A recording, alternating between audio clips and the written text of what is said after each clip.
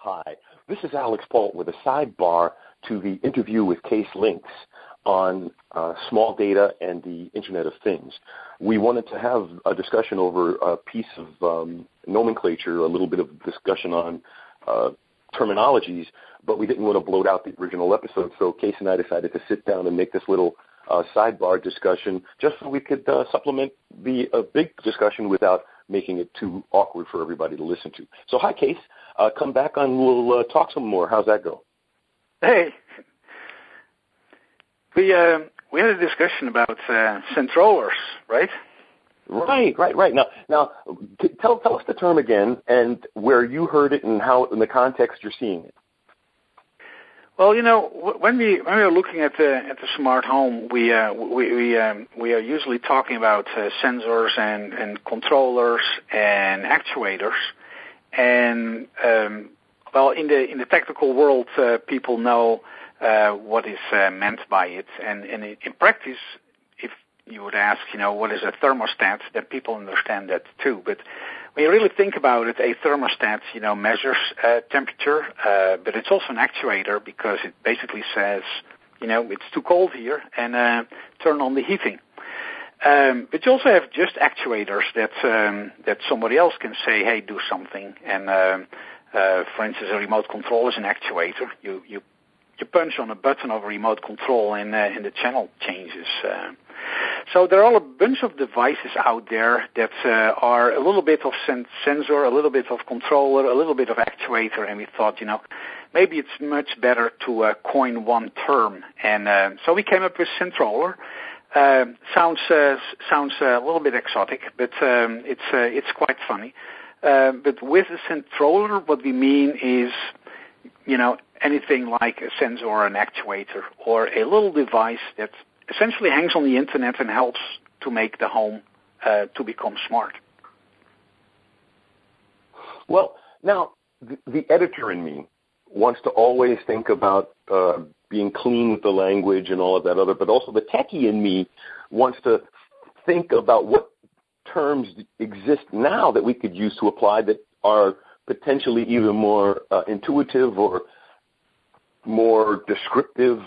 But the term that keeps popping up in my head, and I had a conversation with Roger Grace, he's a sensors guy in the space just recently. What about the term transducer?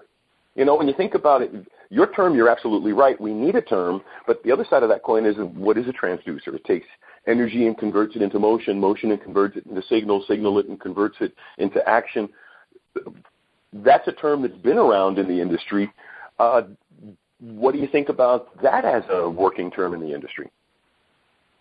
Hey, word transducer is fine as well. It's actually exactly a summary term for inducer, conducer. So in a way, the only problem I would have with the word transducer, it's very technoid, very technoid oriented. People don't talk about inducers in their home. They talk about sensors or thermostats. So it's a little bit closer by. From a technical perspective, I would be totally happy with transducer, but I don't think it's very sexy. Hey, but if somebody likes transducer, then I would be fine with it too. But it's a good term. I prefer centroller, and we'll see what time survives in the industry and what catches on. Looking forward to it. Well, and that's the thing, is that it's really up to the industry. Because I remember when solid-state lighting drivers became big, I said, well, why don't we just make an acronym out of solid-state lighting drivers and call the dang thing SLEDs? And it never picked up. People still call lighting drivers ballasts for some obscure reason. But I think that's a case of right. Industry. Well, that's industry inertia, right? Right. Exactly. So I mean, it's the case if you go to the TV, sorry. No, I think just see what happens. That's the interesting thing. Absolutely. If you go to the TV industry, the latest thing is K4. Well, I'm not sure that K4 is very sexy, but what survives.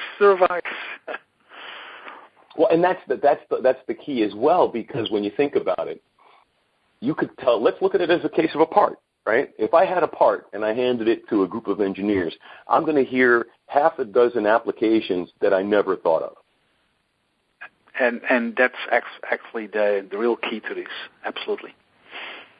So I think it's really a case of, and that's why I'm really glad we had this little sidebar conversation, because it's these kinds of debates that help shape the dialogues that we have, so that way when we start talking about these technologies, we're all on the same, to use the term from our interview, sheet of music. You know, we're all, so that way we all know at least where we are. We may not be on the same place on the page, but we know where the music is going, and we know what the name of the song is, and we're all trying to make it sound right. We'll keep on voting for Centrollers for the time being. Any other time, I'm happy to trade it in. There you go. So on that note, I'm going to go ahead and say thank you again, Kees, for this little sidebar, and I hope our audience appreciates that we took a little time to give them a little bit more perspective on what's going on in the marketplace. Very good. Thanks. And I want to thank the audience for those of you who did take the time to listen to this extra little piece. I really appreciate it. In fact, if you email me at alixp@powersystemsdesign.com, I'll send you a PDF copy of my science fiction novel that came out in 2005, Cyberchild. It'll be a little Easter egg for any of you guys and gals out there who took the time to listen to this second piece of content. So email me and I'll send you a PDF of my book for nothing. All right, so this is Alex Pauls for Paul Tom Power. Have a great day.